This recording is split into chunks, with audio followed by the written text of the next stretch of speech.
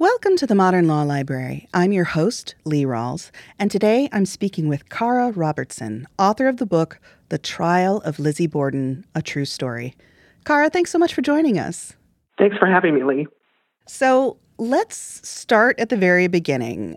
Could you give readers who may remember the nursery rhyme, but not the details of the case, what we know happened on August 4th, 1892? On August 4th, 1892, two elderly people, a couple, Andrew and Abby Borden, were found murdered in their Fall River home. Fall River, at the time, was a leading textile manufacturing town, and the site was pretty horrifying. They had been, as newspapers reported, hacked to death. The police assumed that the perpetrator must be a crazed stranger who'd wandered in and hacked the Bordens to death. But the medical evidence showed that the victims had been killed about an hour and a half apart. Mrs. Borden first and then Mr. Borden downstairs. And that suggested that someone in the house might have been responsible. And there were only two women known to be in the house at the time. One, the Irish housemaid, Bridget Sullivan, and two, the Andrew Borden's younger daughter, Lizzie. So, Cara, this 1892 murder happened and has been the subject of a lot of fascination, so many books. But how did you get involved in this case and end up writing your first book about this trial? Well, I first began researching the Borden trial when I was a student at Harvard, and I was looking around for a senior thesis topic. I was drawn to the mystery. It seemed to be both a whodunit and a whydunit. And I really liked the idea of using a public trial, a trial that had received massive press attention, as a lens onto the Gilded Age of American history. And I liked the idea of working with a combination of primary sources, the trial transcripts, newspaper accounts, contemporary diaries. And in particular, it seemed that it would be possible to create a portrait of an era that way, in particular the views of women and what women were capable of. And then I thought, all right, I'm done with it. And then I picked it up again when I was a law student, and I became interested in some of the more technical questions, like the evidence rulings at the trial. And again, I thought I would be done with it, but the case kept calling to me, and then I decided to return to it in earnest. And would there be elements to this trial that would surprise us today, that were, say, really specific to the time period? Was this the kind of trial that we may see today, or were there substantial differences in, you mentioned the evidentiary hearing? Well, one thing that would probably seem very familiar in the post-OJ era is the amount of the press coverage and the way in which the wider audience of newspaper readers were essentially brought into the trial by columnists and reporters, and that the way in which the columnists and reporters themselves became many celebrities as a result of their coverage of the trial or because of their coverage of other trials. So there's a modernity to it in that sense, but there was a deep discomfort with the idea of a woman being charged with something like this. So in that sense, I think it would be unfamiliar, that it seemed like something that had never happened before. You know, that a woman of her type, in other words, someone who ticked all the boxes of respectability. She was active in her local church, even being a Sunday school teacher, and she led a pretty much unremarkable life to that time. And so the idea that she might have killed her father and her stepmother seemed especially horrifying, more than just the horror of the murders themselves.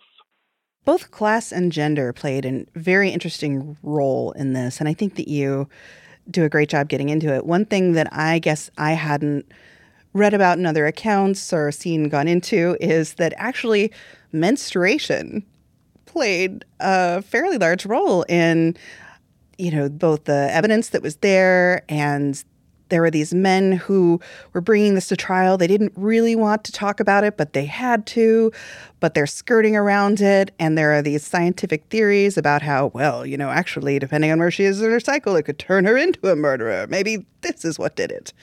And I just found that very fascinating. Could you talk a little bit about the role that played forensically and in the trial?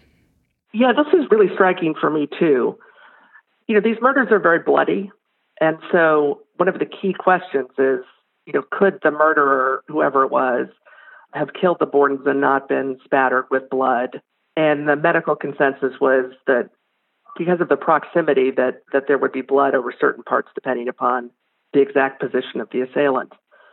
And Lizzie Borden had no blood at all visible anywhere on her person. And that was considered, a great point in her defense. But there was a pail of menstrual towels, or what were described as menstrual towels, soaking in the basement.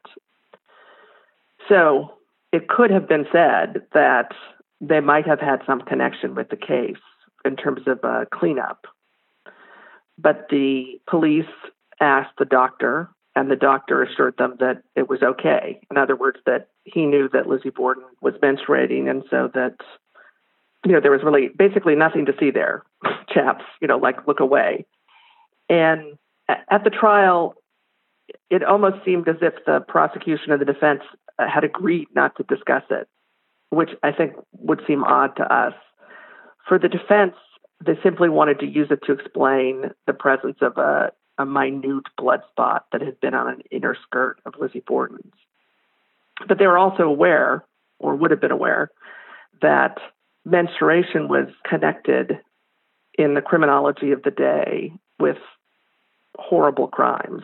So the idea that it could have an effect on women that might be unpredictable. So if what they're looking for is a way to explain how someone who seemed completely unremarkable in so many ways did something so out of character, then menstruation seemed to offer an explanation. And so one might have expected the prosecution to bring it up, but they didn't either. And let's talk a little bit more about both the defense and the prosecution. One of the ways that class played into this is Lizzie Borden had really a very enviable access to lawyers and very high-powered lawyers. Could you talk a little bit about the lawyers who were involved, both on the defense and the prosecution? Well, Lizzie Borden put her inheritance to use very quickly. She and her local lawyer, who was someone named Andrew Jennings, who had been her father's lawyer, hired a Boston lawyer named Melvin Adams, and then perhaps most significantly, the former governor of Massachusetts, George Robinson, who was also a noted trial lawyer. And, they gave her essentially the best defense money could buy. And how about the prosecution? Who was involved in bringing this case to trial? The prosecutor was named Hosea Milton, who was the district attorney. And he was involved from the beginning, even though technically, because it was a capital case, it should have been prosecuted by the Attorney General of the state of Massachusetts, but he suffered from ill health. And so the task fell to Milton. He was reluctant to bring the case to trial. We have some correspondence between him and Pillsbury that suggests he thought it might not be a winnable case. But he also didn't feel he could shirk his duty and believed that there was no way that Lizzie Borden could have been in the house and not known what was going on. One of the things I liked about your book, The Trial of Lizzie Borden, is how much you do pull from the trial transcripts. And I have to say, you mentioned that Knowlton felt reluctant to bring the case, didn't feel it was winnable. But as I was reading some of the things that he is saying or some of the angles that he is unwilling to propose seem to be torpedoing his own case a little bit. He seemed also to really resist the idea that this woman who was in her 30s, a religious woman, a white woman, a woman of at least upper middle class, if not very wealthy, could have had this sort of violence within her. And so he proposed this sort of Jekyll and Hyde element. Could you talk a little bit about how he attempted to explain to the jurors how a woman from this background could have done these two monstrous murders?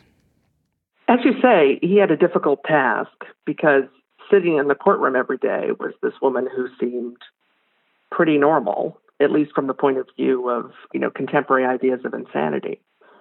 And she presented a reasonably sympathetic figure for the jurors. So Knowlton did his best to separate out all the factors that might have been a barrier to conviction. So he addressed the fact that she was a religious person by pointing out that there had been a case of a minister who'd killed someone about 50 years before this trial in the same area. He explained that women were capable of murder, and he did so by alluding to the case of a woman who was not of Lizzie Borden's class, but who had poisoned members of her own family. And he tried to do that to make it palatable, to think that if he separated out all those difficult barriers, then the jury might just be able to look at what he saw as the evidence, which is to say what he considered to be Lizzie Borden's exclusive opportunity.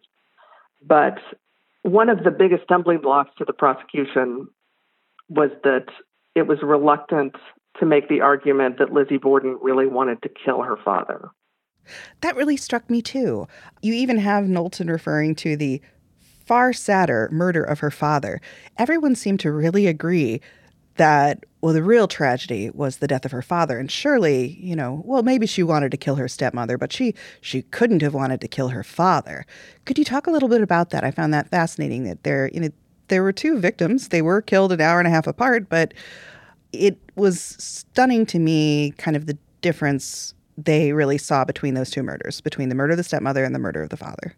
Right. The prosecution would have had an easier case if it had just been Mrs. Borden, and they chose to focus on the motive that Lizzie Borden might have had for killing her stepmother in particular, that there had been a dispute about property and that there was ill feeling in general. And the idea that it was sort of a feminine issue, that, women are like that. And so the idea is that somehow the hatred grew and she decided to kill her stepmother and then essentially just botched her plan, wasn't able to get out in time.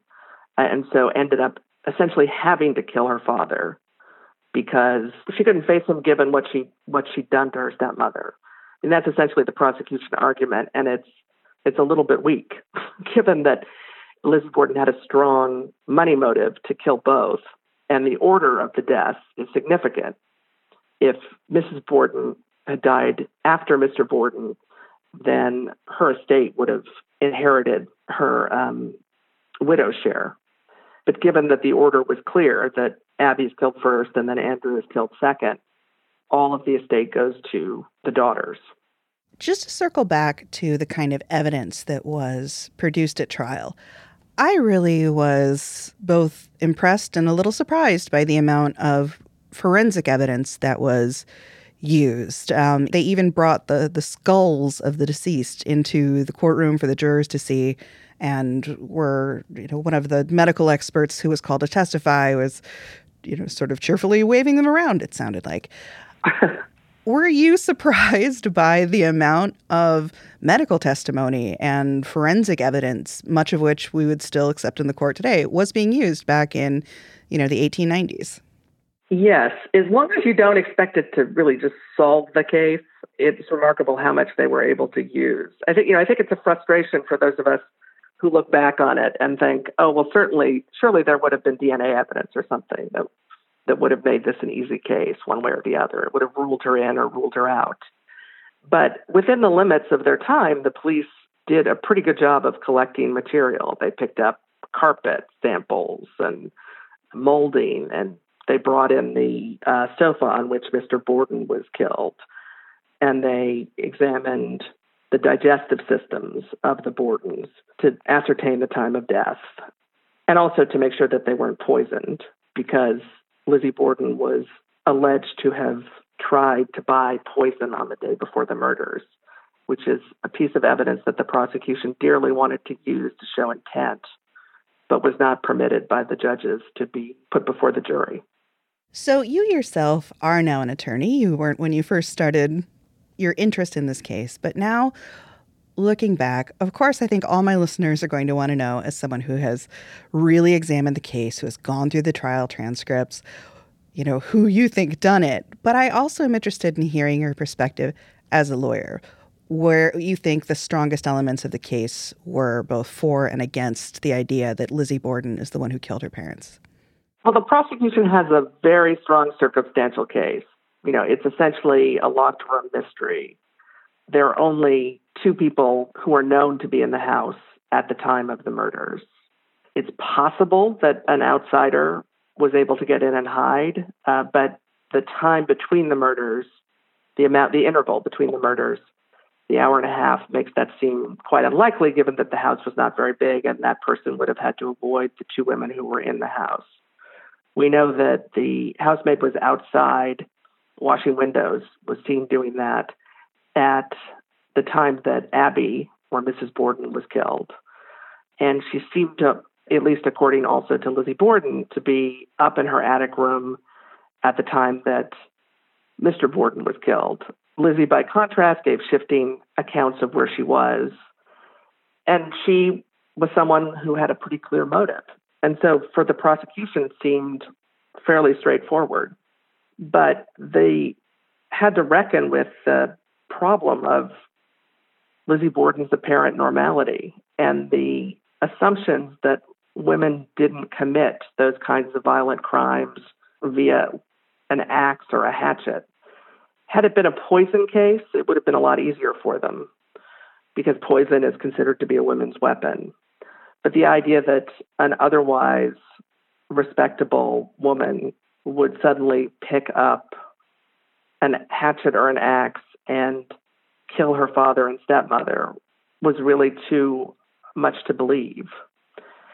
And so the defense spent most of its time focusing on the image of Lizzie Borden, tried to undermine the idea that there had been any misunderstanding that was more than might happen in other families, pointed to random suspicious-looking characters who had been seen in the vicinity, even though none of them were seen actually going into the house or that close to the house, and just said, look, your job isn't to solve the mystery. Your job is just to say whether you think that this particular woman did this beyond a reasonable doubt.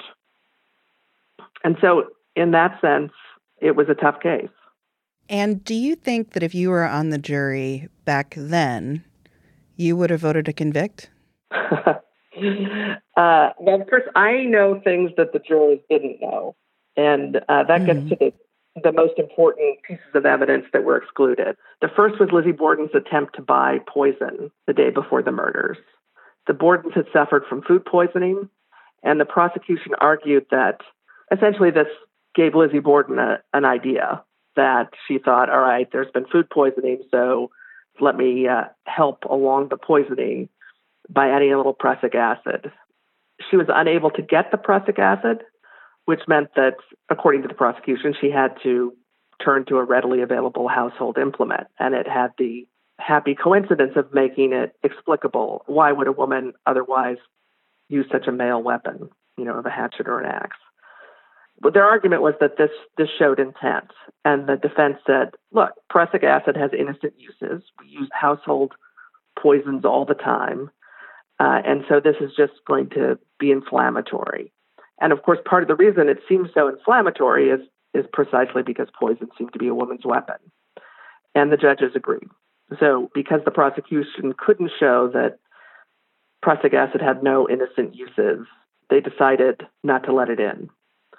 And then the second important evidentiary ruling that the defense won was the exclusion of Lizzie Borden's inquest testimony. It's the only testimony we have from her under oath.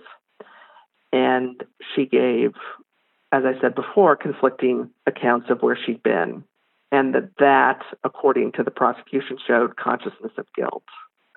The defense argued that effectively that she was entrapped, that they had been intending to arrest her, and they just waited to make sure that she testified under oath before they served the warrant. And then they also noted that she had been taking morphine, and so her answers were probably unreliable. But those two things, one obviously shows intent and punctures the defense claim that Lizzie Borden was just an innocent bystander who happened to be in the house and miraculously avoided the real assailant. And two, the story that she told several people, which shifted, that gives, again, a different cast to the story.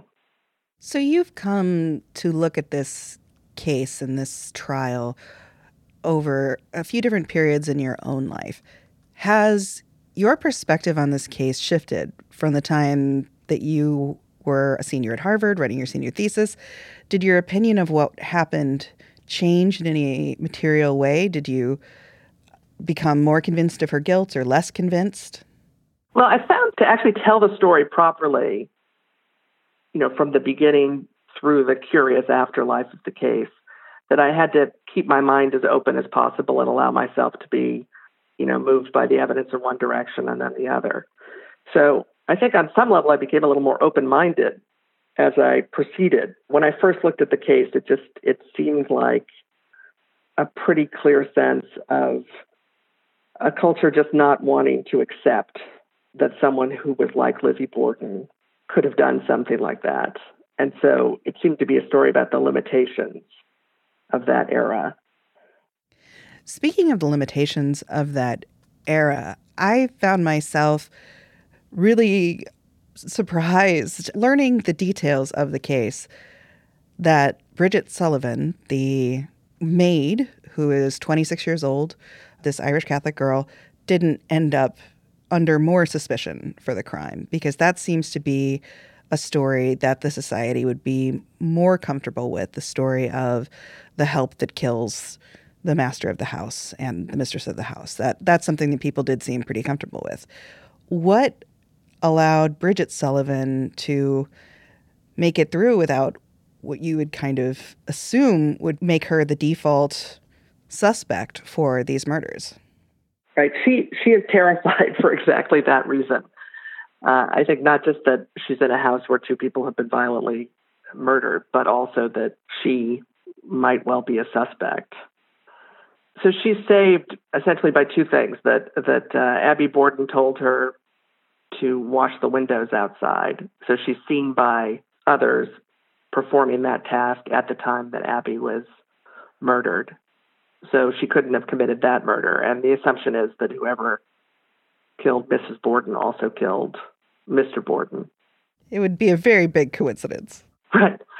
Right, though there are people who argue that. There's every possible explanation under the sun to this case.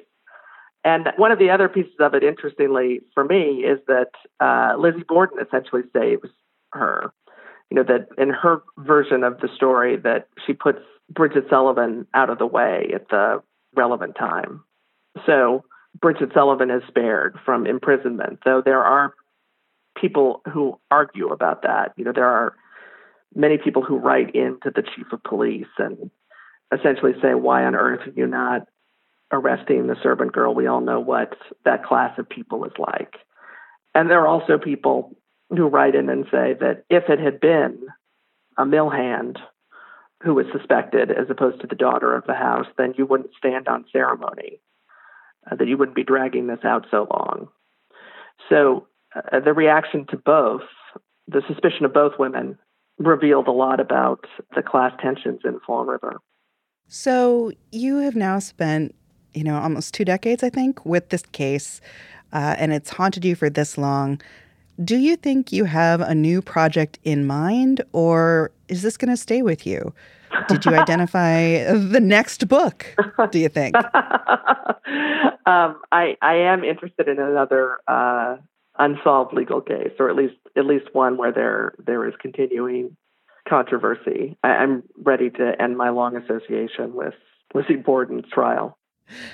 Now, a group of people who didn't get to end their association with Lizzie Borden was Fall River, Massachusetts. What do we maybe not understand today about what life in Fall River was like and how that in itself impacted the trial? Like many mill towns of that era, it was a highly stratified society. And Fall River had the extra topographical feature of rising in steep increments from the river, which is part of the reason that it was located there, because you needed the water power for the mills. And so it effectively literalized the social order.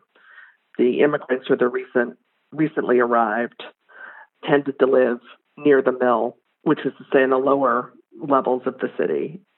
The business was conducted in the area that was called the Flats, and that was also where the middle class lived for the most part, particularly professional Irish Catholics or French Canadians. Sometimes part of the Yankee elite that had owned the city, or owned the mills rather, would be there, but typically that was a sign of being on the way down. And then there was an elite residential district called the Hill, which was literally, as the name would suggest, higher than the rest of the town. And one of the dissatisfactions in the Borden household was that Lizzie and her sister, Emma, apparently wanted to live on the Hill, which is where people that they thought were more like them would live. In other words, their cousins. And Lizzie did end up doing that, didn't she? Right. At the end of the trial, her defense lawyer, the former governor, George Robinson, makes an impassioned plea asking the jury to let her go home and be Lizzie Borden in that bloodstained and wrecked house in which she had spent so many of her days. And shortly after being acquitted, she and her sister moved to a much grander house in the elite residential district of Fall River and assumed a life that may well have been the one that she wanted all along. One thing I found, I'm not going to say funny because none of this is really funny, but curious, is some of the residents, it seems to me, and I'm reading into this, but the way you describe it, seem to feel like, well, we let you off of murder, but now you demand to live among us? Like, this is just unseemly.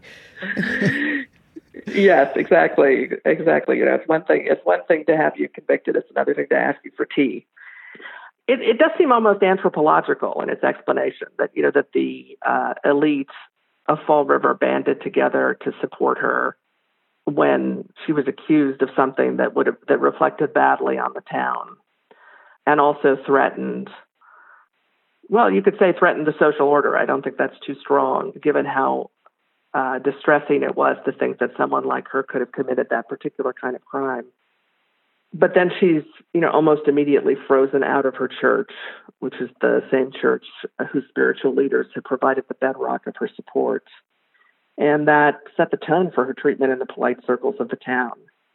I've always thought it was one of the most intriguing aspects of her character that she chose to stay in Fall River, shunned by the people she most wished to know, rather than live out her life in, comfortable anonymity elsewhere.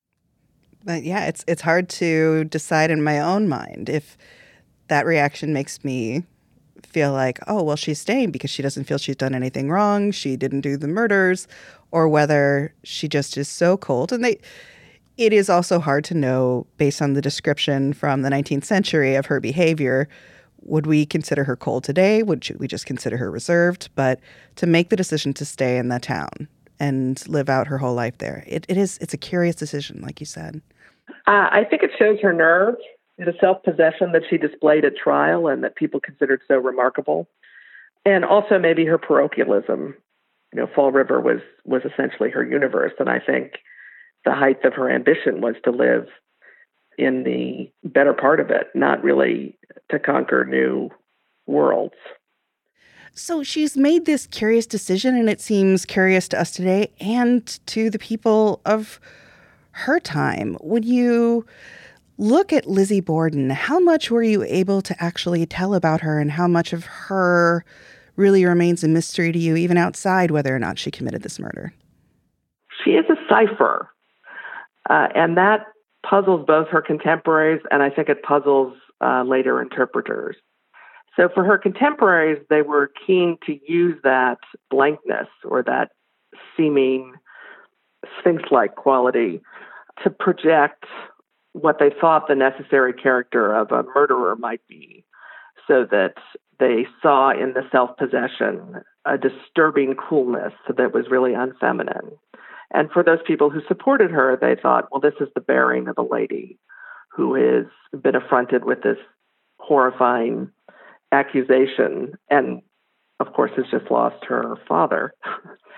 So she's behaving, with the dignity and the grit that you expect, from American womanhood. And then I think the same thing happens with subsequent interpretations, so that people, inevitably always bring their own biases and preoccupations to a case like this. But the Sphinx-like quality of Lizzie Borden means that, every generation essentially gets its own Lizzie, that it tells us more about the anxieties of the chroniclers than any kind of essential truth about the mystery, that we see, for example, in the 1990s, it suddenly seemed very obvious to many people that some kind of sexual abuse would explain both the savagery of the murders and the identity of the killer. Nothing new, from the point of view of actual evidence had come to light, but the way that people saw the central facts of the case suddenly just changed. And I think that there's a slipperiness to Lizzie Borden, and there's a desire to pin her down. And unfortunately, most of what we know about her is from after the trial. And so it's very tempting to read or overread the evidence and think that we understand exactly who she was based on, a lot of times, just gossip. And you end the book on something that I find very intriguing, which is that actually there may be more evidence available that could potentially provide maybe a window into what she was really thinking or what was really going on behind the scenes. Could you talk a little bit about that evidence and why we haven't seen it in the light of day? Right. This is for the law audience. The Chief Defense Counsel, George Robinson, founded a firm, and he died unexpectedly a few years after the trial, and his files were intact. And along the way, presumably most were discarded, but the law firm, which still exists, has kept his files on Lizzie Borden. And they've taken the position, based on advice from the Massachusetts Board of Bar Overseers, that they not only may not disclose the files themselves, but they may not even describe what is in the files because they have to remain confidential. And so it's an odd conundrum. In other words, they believe that they're historically important, and so they've been preserved in a way that other files from that era in the firm's history have not. And yet their position is that they can never share them. Well, maybe if the firm ever changes its position, we'll have the sequel to your book, The Trial of Lizzie Borden. And if any of my readers were interested in checking out the book, maybe interacting with you, where should they go? They should go to the website in which they can cast a vote on whether or not they think that Lizzie Borden was guilty or innocent, and they can also post comments that will get to me. The website's trialoflizzieborden.com. And thank you to our listeners for joining us for this episode of the Modern Law Library. If you enjoyed this episode, please subscribe, rate, and review on your favorite podcast listening service. That's a big help for us.